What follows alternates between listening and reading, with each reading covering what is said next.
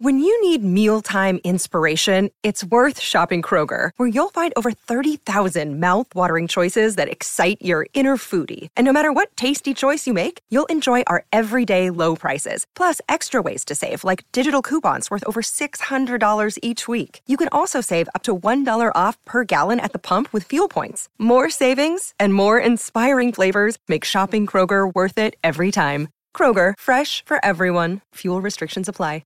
Another day is here, and you're ready for it. What to wear? Check. Breakfast, lunch, and dinner? Check. Planning for what's next and how to save for it? That's where Bank of America can help.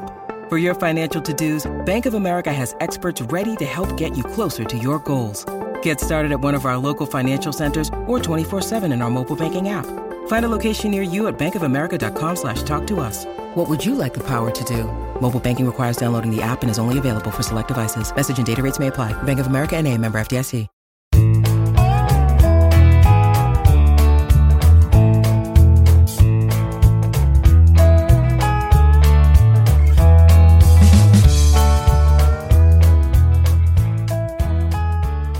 It's Tuesday, November 23rd, and you're tuned into the Cleveland Baseball Talk podcast. I'm Joe Noga, joined by Paul Hoynes. Hoynesy, some sad news. Yesterday, we learned that former Indians closer Doug Jones passed away over the weekend, age 64, died of complications related to COVID. His former teammate, Greg Swindell, tweeted out the news, and we sort of followed up with that. Just what was your reaction when you saw that Jonesy had passed?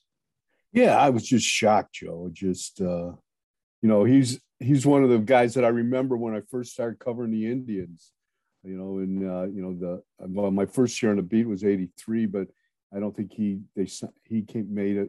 came up until 86, but, he was great to watch, fun to talk to.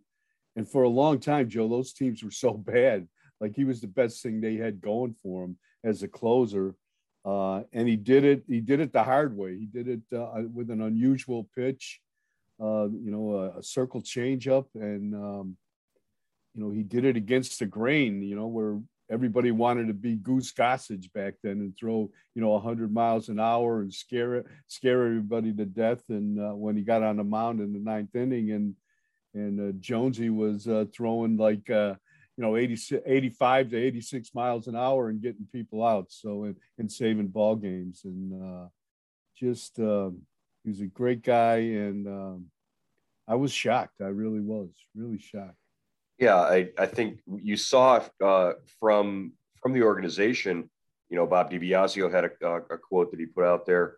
Other people, just the outpouring of sort of reaction and emotion about this. A lot of people around the team really were very fond of Doug Jones. And like you said, back in those late 80s teams from 86 to the early 90s there, he was consistently the guy that you could point to and say, well, they've got an all-star. It's their closer. And, they might not win a lot of games, but when they do, he's one of the reasons why. Yeah, and a lot of his saves, those weren't ninth inning saves, Joe. Those were old school saves when he was going more than one inning, or 2 innings. So he earned them the hard way too. And he was always, Doc Edwards, who managed the Indians, I think in the late 80s. He always said a good closer, when he enters the game, calms things down, no matter what's going on in the ninth inning or the eighth inning. And Jones had that effect. He really, he brought a sense of well-being, I think, to the defense and the Indians. He usually got the job done, and he kept pitching forever, Joey. This is a guy that saved over 300 games. He was still pitching when he was 40 years old. So, he got a late start. He was kind of buried in the minors, with Milwaukee and the Indians. I was researching the story yesterday of his 303 saves. He got 302 of them from when he was 30 or older. So, he wasn't a spring chicken when he got a start. Wow, that'd be unheard of these days. You Yeah. think about the Cleveland's closer right now, Emmanuel Clase was what 22, 23 when you Yeah, right. that's crazy. And the changeup, the devastating changeup. I loved your quote about the three different speeds that he had. Yeah, from Doc Edwards, slower, and slowest. That's that's just a great way to look at it. Well, everyone in Cleveland will finally remember Doug Jones, one of the 100 greatest Indians players of all time. There, he was on that roster back in 2001. Moving on, the the Guardians made some moves yesterday. It was a flurry of moves. We got to see a couple of the guys that got designated for assignment on Friday. The club found trade partners for them. They sent J.C. Mejia to Milwaukee, where he might get a chance to pitch out of the bullpen there.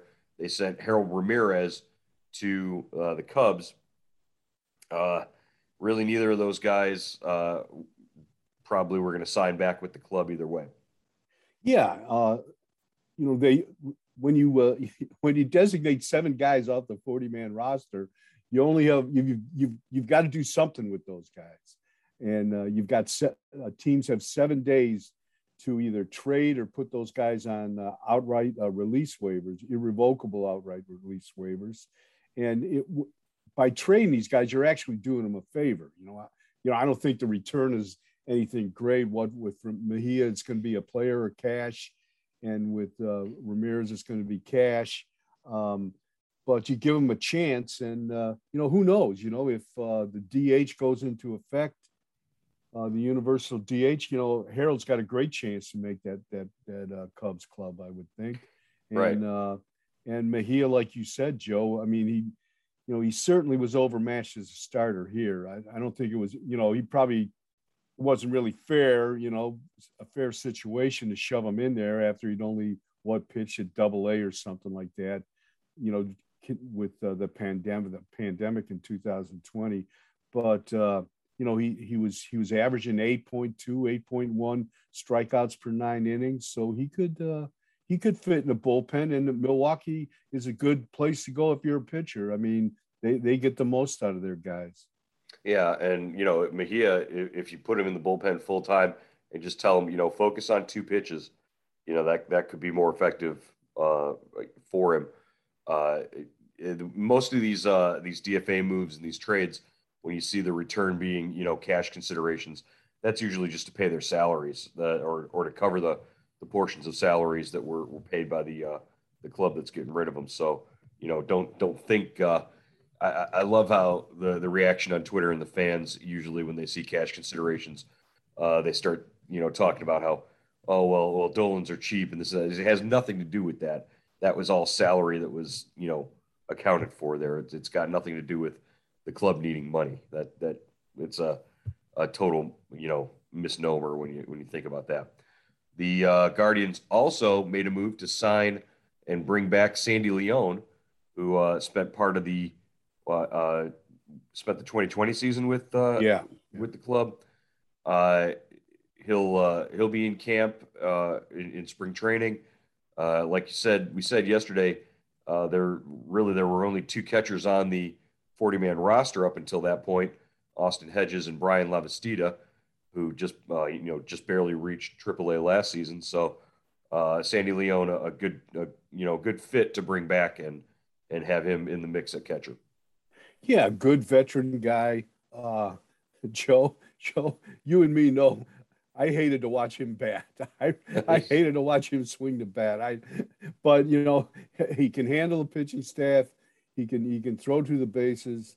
He played last season with Miami. I think he played like 83 games or I think around 80 games. So we know he's healthy at least. He can still compete as a catcher at the big league level.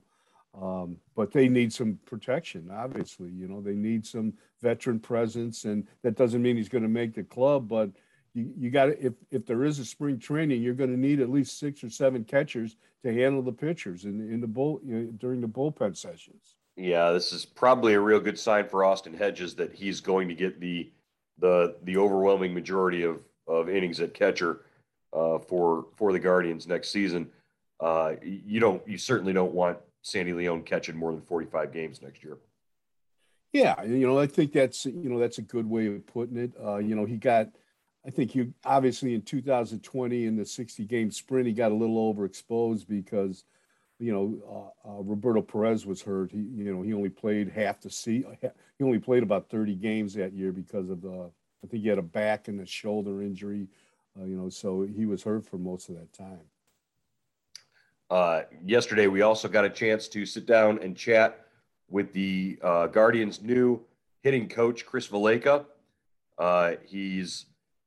We talked to him remotely on Zoom. He is in Columbus, where his fiance is studying at the Ohio State University Medical Center. She's a cardiac fellow down there in the studying to be a heart doctor.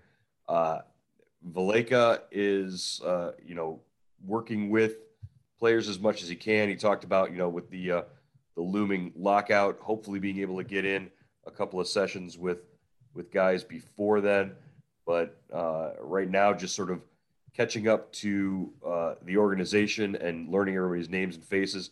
He called it. He said it was like drinking water from a fire hose, trying to take in all the information at once. So that was a neat moment. And it sounds like he's going to be a fun guy to work with, at least from our perspective. Yeah, he's 26 or no 36. So I think the thing that impressed me, Joe, is that he's played at just about every level. He's played in obviously high school, college. He's worked his way up through the minors. He was a high draft pick by the Reds, 3rd round pick in 2006. He made it to the big leagues. He played with 3 different teams. He's gone to the Arizona Fall League. He's played there. And now he started coaching. He's coached in the minors. He's coached at college. Last year he was the assistant hitting coach with the big league Cubs. So you got a guy that's pretty experienced, still young. He understands the analytic side of it, the kind of biochemistry side of it. Is that what? There you go. Yeah. I was wondering if you were going to hit that on the nail that word, but yeah, the biochemistry he mentioned. Yeah, definitely. Yeah. So I like the fact that he kind of he went when he got done playing. I think his last year was 2015 with the Cubs at AAA. He went back to school, coached at UC Santa Barbara, helped coach Shane Bieber, right? I think. Right. And then he went to Spartan Science, a place in California, to study body movements of hitters and work on force plates. And I wonder if that, I'm anxious to see if there's a transition there that would help the Guardians hitters.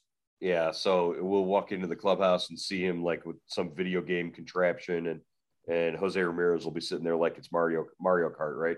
That's what we're expecting. No, it was funny. He did mention that season that he spent at UC Santa Barbara. He coached Shane Bieber and Kyle Nelson. So I'm curious to find out if he's got any stories from the bus about Bieber or Nelson, or just what they were like in college. I'm sure, knowing Shane Bieber, probably not the craziest of stories, but who knows? Maybe we'll get something out of Chris Valaika that way. Just looking forward to seeing what he can do with this Guardians offense, taking in a new direction after it struggled so mightily the last couple of seasons under Ty Van Berkeley. Yeah, definitely. And the thing I'm anxious to see, Joe, is how do they build a hitting group now? You've got Victor Rodriguez, you've got Justin Tooley, as the assistant hitting coaches. But how much deeper does it go? Into the minors, into the front office, and how does Chris bring all that together? I guess he's the head guy right now. So He's leading the team, and can they equal what they've found, what the formula they found for developing pitchers? All right, let's get into our player of the day on our 40-man roster breakdown. It's Josh Naylor.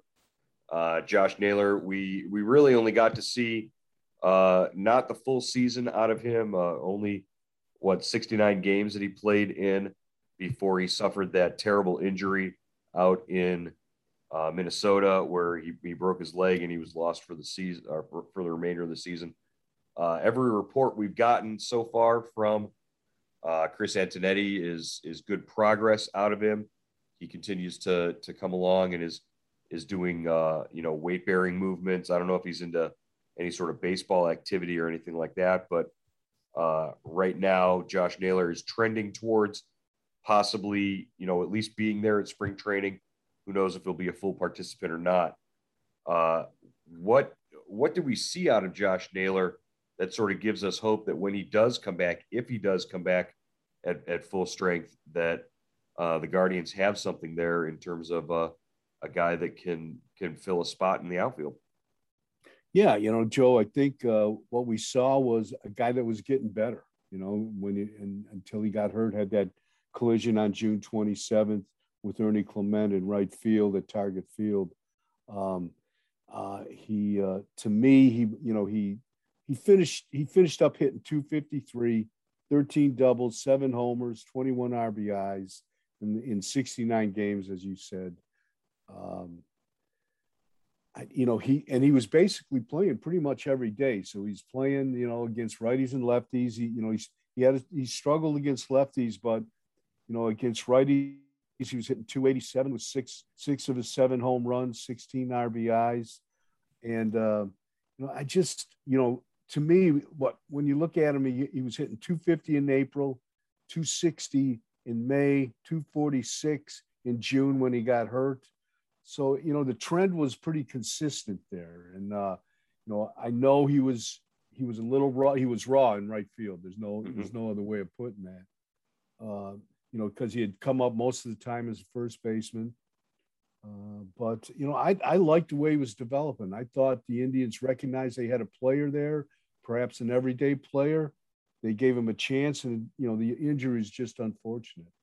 Yeah, if the injury hadn't happened, he probably would have played pretty much every day in right field through the end of the season.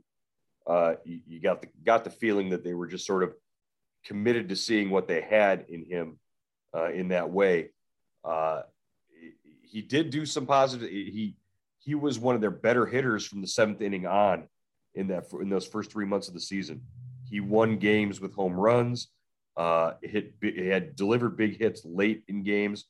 And that little clutch gene is sort of something that you can't really teach, but when you've got it, it goes a long way. He was really raw in the outfield. We saw him butcher some plays in right field. We also saw him when he get innings at first base, cost the team games. Cost the team a game against Cincinnati with an error at first base. And a lot was made about it and a lot was said. The one thing that I kind of respected and liked about Josh Naylor last season, he never backed down when he made a mistake. He'd jump on the Zoom and talk about it with the reporters. And, he loved talking to you on the Zoom meetings. But that was one of his favorite things was to call out Paul every time he jumped on the Zoom meeting. But, he was just such a likable, positive, energetic force on that team. And you could tell that when he wasn't there towards the end of the year, that it was different around the team. Yeah, definitely. Great personality. And I love what you said there, Joe. He never backed down from a mistake, never hid from a mistake. And that's easy to do on Zoom, but with the way without, writers going into the clubhouse for the last 2 years, but he was always out front, always owned it. And he had that enthusiasm, that was infectious, I think. And he played so hard, he almost played too hard at times.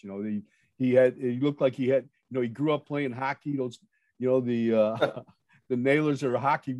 They grew up playing hockey in Canada, and you always got the picture of him. He was like a wing going into the corner after a puck half the time. And sometimes I think he's got to rein it in. Hopefully, we can. He's able to come back and maybe just kind of rein it in a little bit and just play a little more cautious. It's a double-edged sword because you want him to play a little more cautious to preserve himself, but you also don't want to take away that thing that makes him, a unique player and such a positive player. I mean, Josh Naylor rounding third and coming home on a play, it's fun to watch. It really is. As long as he gets up and walks away from the play, I think it's a really neat thing. I just, like you said, he plays so all out and so, there's a thing about playing the game the right way. And that's definitely something that he's trying to do. It's just sort of knowing yourself and knowing your sort of limits. I think he was just figuring that out when the injury happened. So we'll see if that's able to do. What would a good 2022 look like for Josh Naylor? Are we talking finding a way to make it back to the big leagues, or is it a matter of just maybe suffering through an entire season at AAA to make sure that you are who you are? Yeah, I think first of all, a big accomplishment will be for him to get back on the field and playing in games, whether they're in rehab games or in the minors or in the big leagues. I was listening to what Antonetti said when we talked to him about Naylor on Saturday, and he said they sent James Quinlan, their trainer, out to Arizona to check on him. Like you said, Joe, the reports were good. He has weight-bearing activities. He should be capable of baseball activities when spring training opens, but when will he be ready to play? And that's the first time we've heard that from Antonetti. And that, I've got to think, Joe, that he's going to be behind a little bit, when camp opens. And I think it's a long shot for him to be ready for opening day. And I just hope he gets, he uses this time to rehab, and that injury, that awful injury, allows him to get back on the field at some time in 2022. Yeah. And who knows, with the potential of a lockout and all that, we don't even want to think about any of that, delaying it. But if they start on the same timetable as they did this past year, the minor league campers didn't even get to spring training until after the major leaguers left.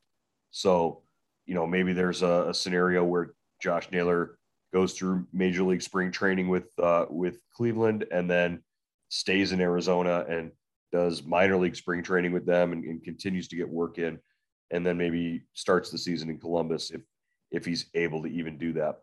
But don't expect to see Josh Naylor on opening day. I don't think that's a realistic timetable for anybody. But the possibility that he's able to contribute in some way, I think is there, maybe later on in the season if things go extremely well. All right, Paul, it was good to get there. That was a pretty news heavy day right there.